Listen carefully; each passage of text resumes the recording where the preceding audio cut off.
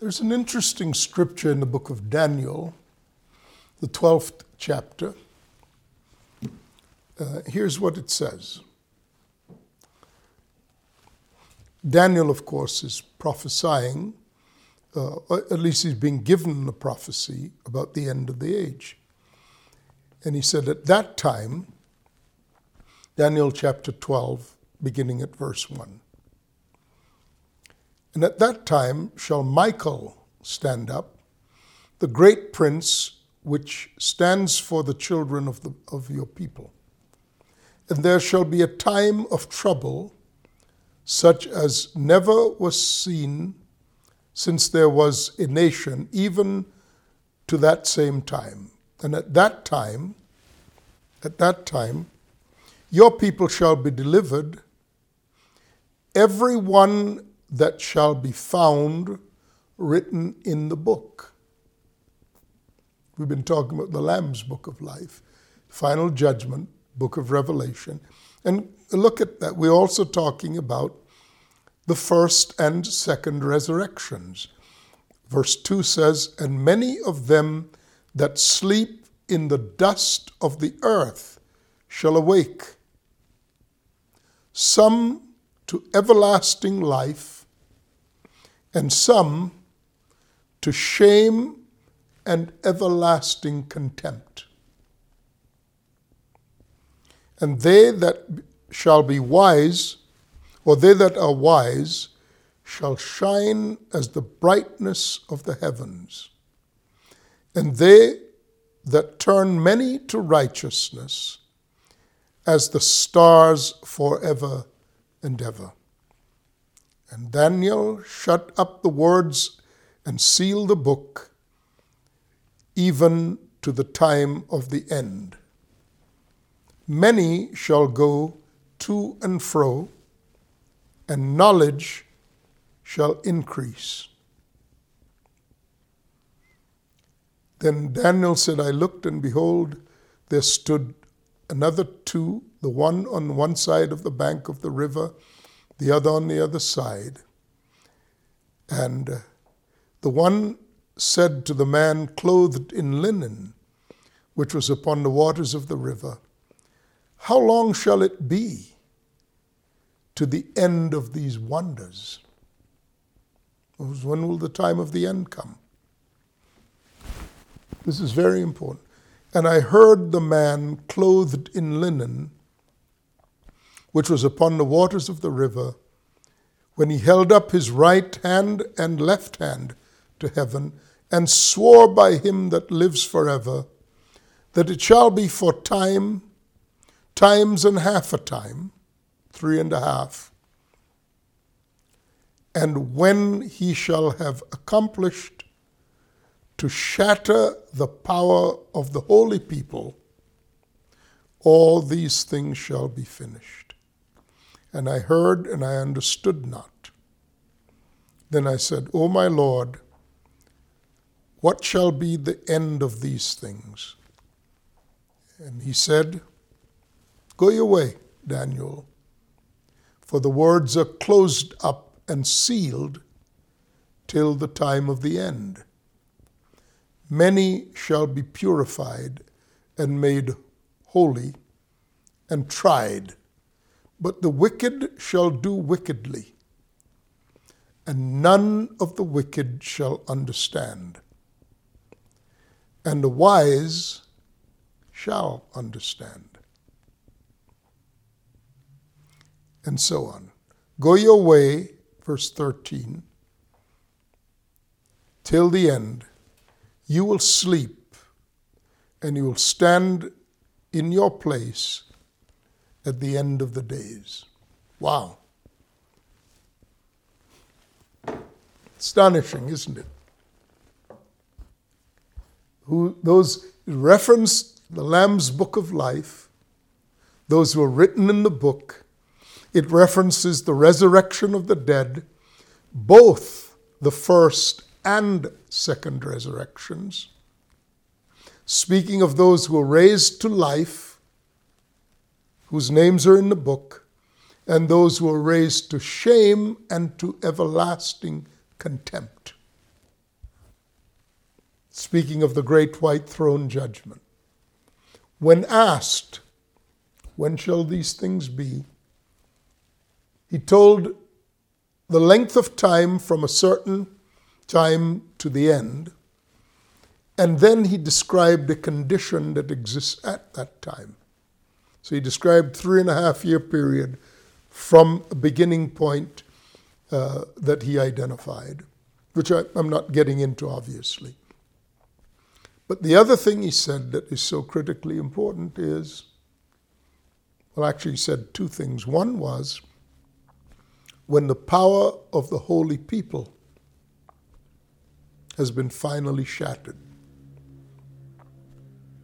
And the other thing was, men will go back and forth, to and fro, and knowledge will increase. Very important clues. The power of the holy people finally shattered.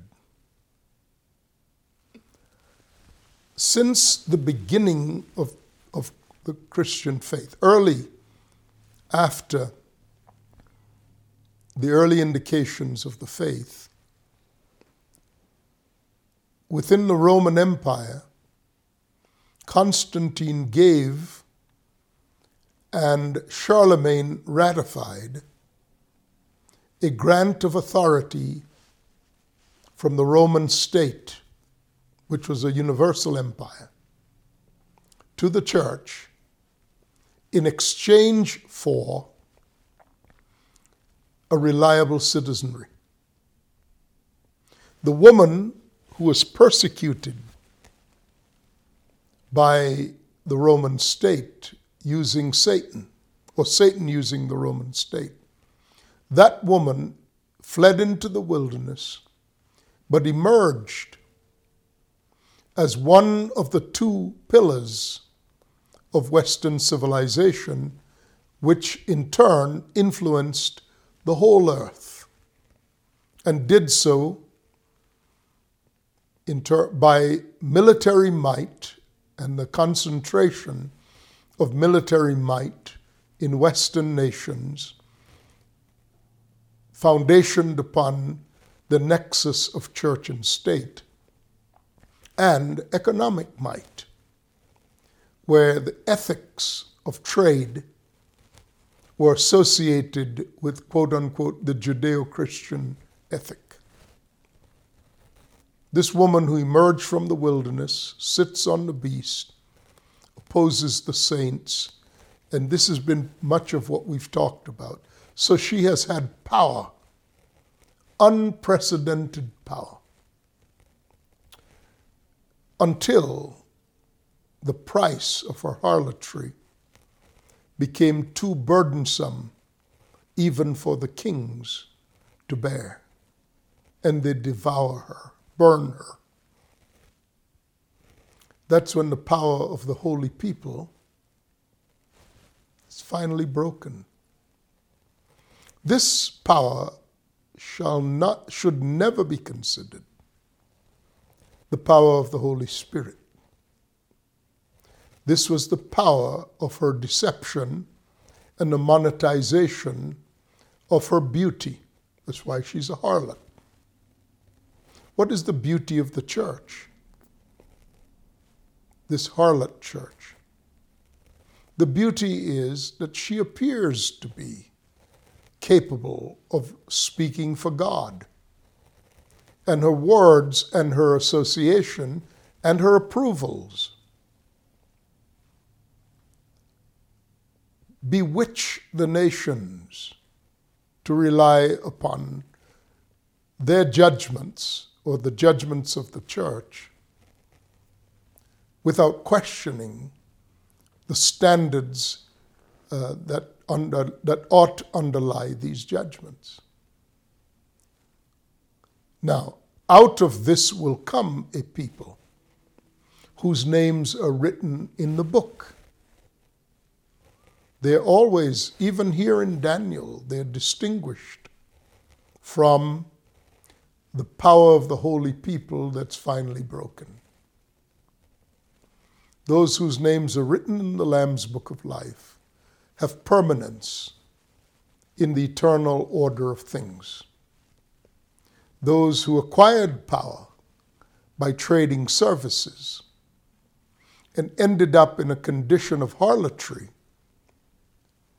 in subservience to the kings, will find that their growing need for security, a thing that could not ever be fully supplied except by obedience and submission to the rule of Christ, that illusion of permanence, that illusion of prosperity, that illusion of well-being is a bottomless pit. And even the nations would be unable to bear the weight of that demand and will turn against her. Babylon the Great, the mother of harlots, will fall. But those whose names are written in the Lamb's Book of Life are not part of that falling away, because they are the standard. Falling away implies that the standard has been brought forth by which to measure the authenticity of claims, and having been weighed and measured, the harlot is found wanting. They are not to be confused with those whose names are written in the book. But the important symbols, the important clues are when the power of the holy people is finally broken, and when people run from conference to conference, hoping to get a little bit more understanding. But in truth, they're merely learning more and more without it making any impact at all on their faith. Always learning, but never coming to the knowledge of the truth. So we can confuse going to conferences. And I'm not saying not to go, but we can confuse the activity of going to conferences with the result of having a faithful walk with God and being refined by the fires of trial, even as your name is written in the book. Careful, important distinctions. That is why Jesus himself warned us so often about what happens as the age concludes. So let no man deceive you in any way. It is only when you are aligned to the standard that you're immune from deception. If it were possible, even the very elect would be deceived. These are warnings associated with the end of the age, the very end of the age, and the return of the Lord, and continuing. After the return of the Lord, the chapter closes on salvation by grace through faith. The chapter opens on salvation by strict obedience, because the focus is on saving the soul. Saving the soul. For those who elected not to submit and to obey, and therefore to become conformed to the standard of Christ, the millennium remains that last final conditioning for all those whom God has received as his sons, but who in rebellion and disobedience insisted on their childish ways of living because it's what they were comfortable with. And they despised change, which represented the loss of control. So they elected to remain in states of infancy and end up at the time of the return of the Lord, and if they died, their resurrection, they ended up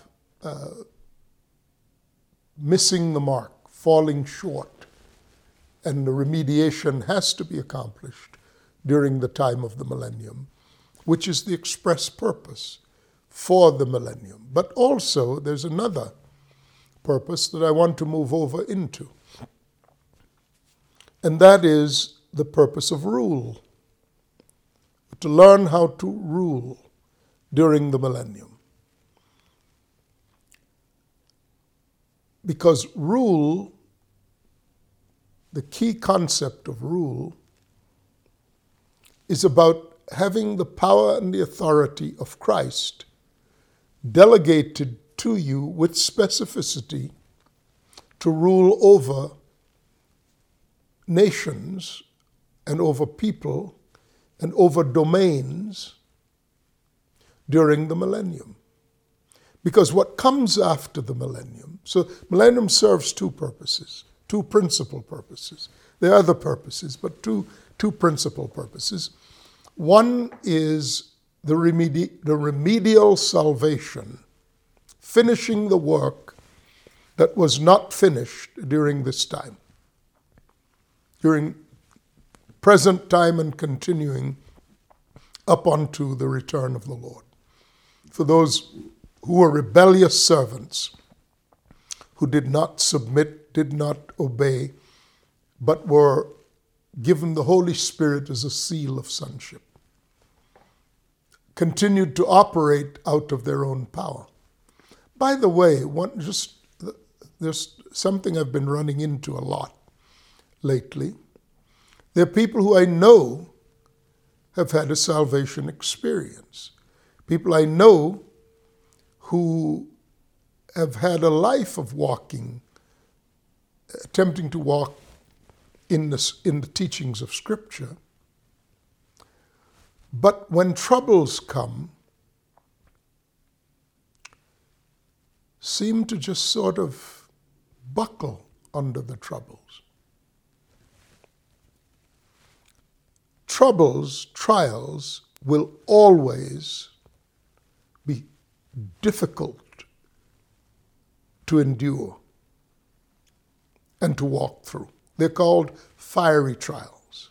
That they will always be difficult. When you're in a time of trial, make no mistake, it's a difficult, hard, uncomfortable, unpleasant, almost unbearable time.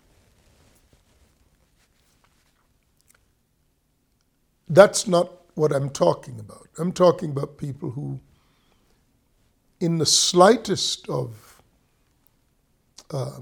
happenings, shakings, revert back to the same mindset of taking matters into their own hands and acting in a fashion to restore control to them, and whose emotions become radically unsettled, so much so as to disorient them. That's more what I'm talking about in trials. If they revert back to patterns of behavior that were actually their familiar patterns before they were saved, before they ever had the knowledge of Christ, and they insist on that and dig their heels in, they won't grow up. They won't grow past that point. And in fact, they won't even stay at that point, because you can't maintain by the sweat of your brow any measure to which God brought you at an earlier time. You'll go back. And typically you'll go all the way back, and it'll happen at a head-spinning, head-turning pace. The millennium will cure that by the daily regimen of strict obedience to a non-negotiable standard called a rod of iron. But, as I mentioned in that discussion, which we have had, there are those who are ruling over in the millennium and those who are ruled over. Those who are ruling over have applied that standard to their lives and are now conformed to that standard themselves. And they're given rule. But as in all instances, these are the beginnings of things, not the end of things. And it is not to be said that you're learning to rule, that because you applied the standard of righteousness to your life, in this life, and became conformed to that standard, it is not to say that you know how to rule perfectly. Because the idea is that as you're faithful with the measure of rule that has been given to you, you'll be given more. And that principle underlies rule, and that principle carries over into the millennium. Most things that represent processes and processes leading to results, most things, both processes and results, can be expected to be carried on and carried over into the millennium. The return of the Lord doesn't suddenly say, everything is fine and perfect. It's a mistake to think that obedience will lead to sinlessness. No, because God judges the heart. So it's not about having no sin. It's not about that. It's about the willingness, actually the change of your heart, the conditioning of your heart to obey in all things. So even if you don't know what the right thing is, you have a condition of heart that would quickly cause you to pivot, to turn to what the right thing is whenever it's revealed to you. That's what God judges. And if you come to that condition, if in this life, the condition that results in you is this overwhelming willingness to pivot to whatever God reveals to you at the time He reveals it to you, then your soul is saved. Then your soul is saved. Because with consistency, whenever the Spirit speaks to you, you'll make the change. You'll make the adjustments. You won't debate. It won't be long in coming. You will have turned to the place where your desire changes. Where your desire changes. When your desire changes, your soul has been brought back under the rule of your spirit. When the desire of your soul is to be accurately aligned with whatever your spirit is telling you, even in as much as your spirit is in line with the Spirit of God, then your soul is not in control. Your spirit is. And then your soul is obedient. Obeying is the obedience of your soul. And what your soul obeys is your spirit. Your spirit is not separated from God. Your spirit is either dormant if you're unsaved or animated if you're saved. And the intelligence of your spirit is directly derived from the inputs and by way of connection to the Spirit of God. So if you end up there, you will have a willingness to change whenever God speaks to you. And that willingness will be increasingly evidenced by the fact that God doesn't have to speak to you loudly. He doesn't have to speak to you with radical connection. He only needs to speak to you by a whisper. Sometimes you'll hear in the counsel that somebody else is receiving, if you happen to be in the presence of such things. In the counsel that someone else is receiving, you'll hear the whispers of God to you. If there are corrections that you if there are behaviors that you observe, in the lives of other people. The Spirit of God will make you keenly aware of the extent to which such behaviors might exist in you. And no one will know that the Spirit spoke to you while the focus was on somebody else, because you'll change. That's when these are the indications that your soul is saved. Your heart is not hardened. You love the truth. And progressively, you give up the right to certain outcomes that you once used to measure the value of your life by. And you choose instead the things that have been redefined for you as the pleasure of the Lord concerning you. And you eagerly go to those things. And you willingly go to those things. And you don't murmur and complain, and you don't begrudge the effort and the time consumed with things like that. Because really Christ has become your life. And your life is now hidden with Him in God. So His appearing is actually in you and through you. Now, when you reach that place, and that's the condition in which you enter the millennium. Whereas before, people could choose whether or not they listened to you. Now they can't choose because you are given domains which include people to rule over.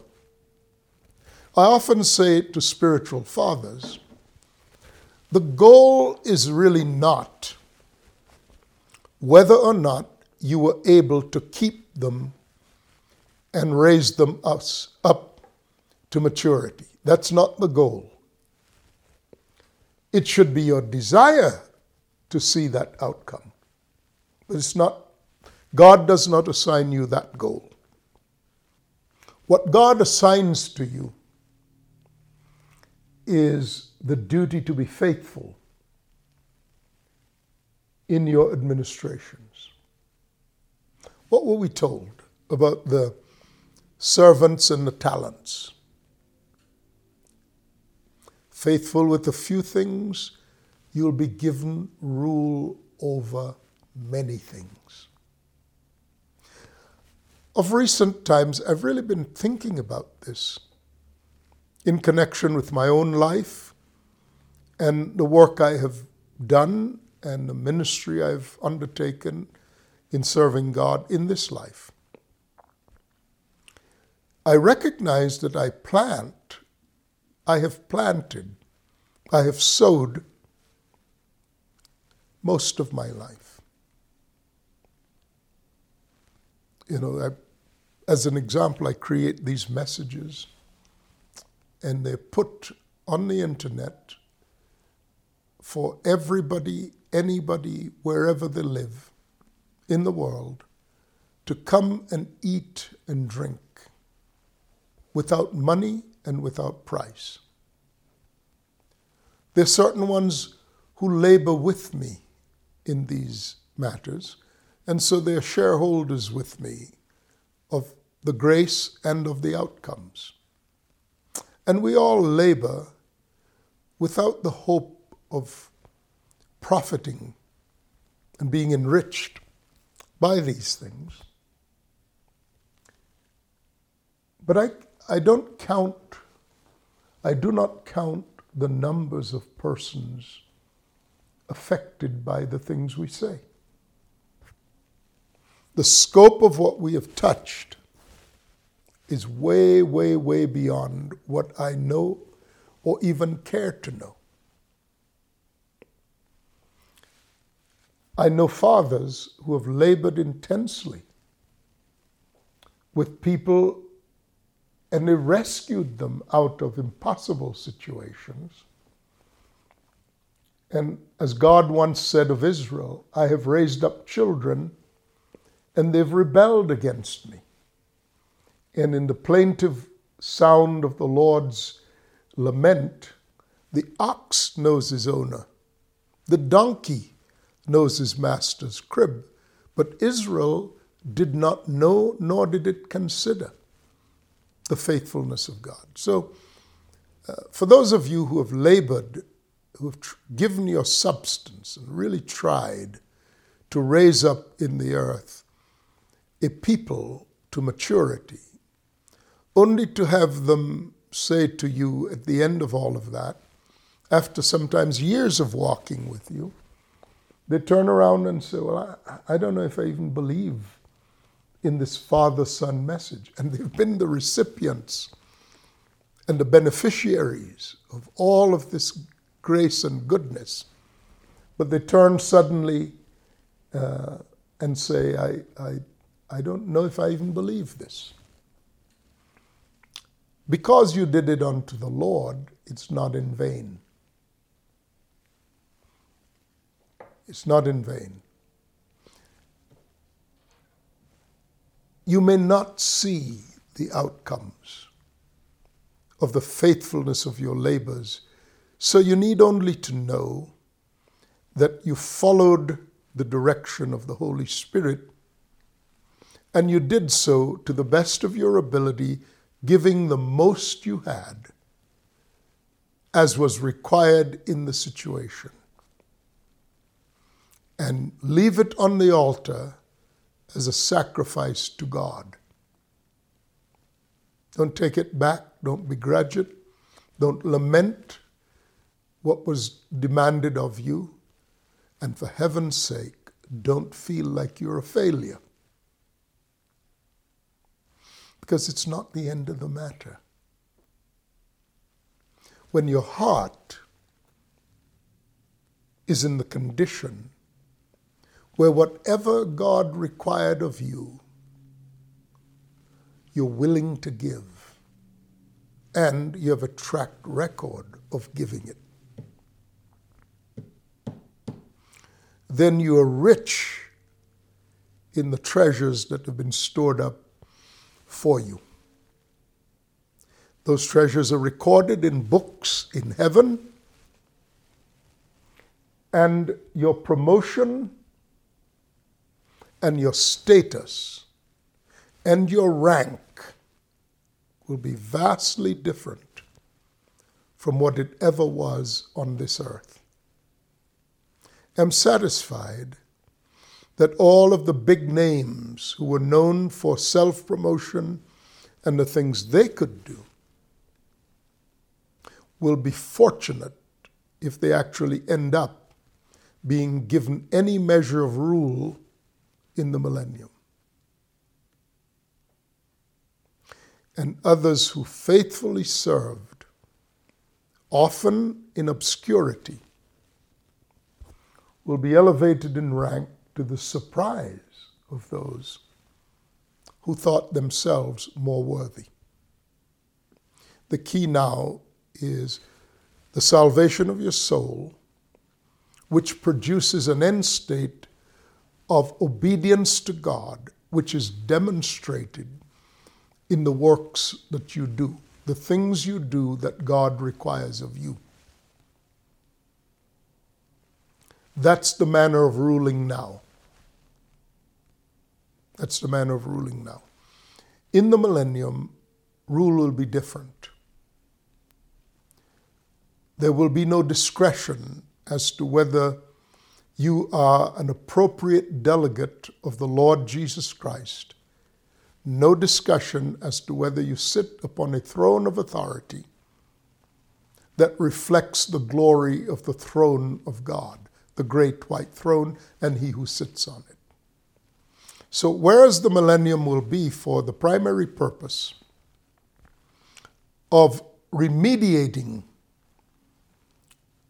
that which was not finished amongst those whom God received as sons, and they will be ruled over. The millennium is also about training those who are faithful to rule, and by that, to both save the souls of those subject to rule and to expand the scope of your own rule. We shall look, when we continue in the next series, we shall look at how these things play out within the context of a world that is ruled over by the Lord Jesus Christ, the administrative center of which is the New Jerusalem, and the whole earth being refurbished to accommodate the newness of this rule. New heavens, new earth, in one expression. That's what we want to talk about the next time. I hope you will pay diligent and close attention to the revelation of the revelation, to the revelations of the book of Revelation, because they're designed to lay out for you a path, a lighted path, through the darkness that has come upon the earth, all the way through to the hope that lies beyond all of it, beyond the great white throne of judgment, and on into the city with walls and gates and 12 foundations, which was the message of the Lamb distributed in 12 baskets full of fragments, held in the hands of the 12 apostles of the Lamb. We'll come to that next. We'll talk about the city that has as a centerpiece that throne of authority, which we spoke about, from which the Word of God flows as a river called the River of Life, that nurtures the roots of the righteous who are like 12 trees standing by the rivers of water, who bring forth their fruit in their season, and how this all contributes to the final salvation of the soul by restoring man in accurate and right relationship to God as he was before the original departure from God. I'm Sam Solon. Exciting stuff ahead for us in the book of Revelation. Who says this is a book of opaque and dark references? No, it has references to things that are dark, but it's not opaque. It's full of light and hope. Blessed are those whose names are found written in the book. They'll enter into the gates, into the city. I'll see you then in our conversations continuing in the future. I'm Sam Solon. Bye for now.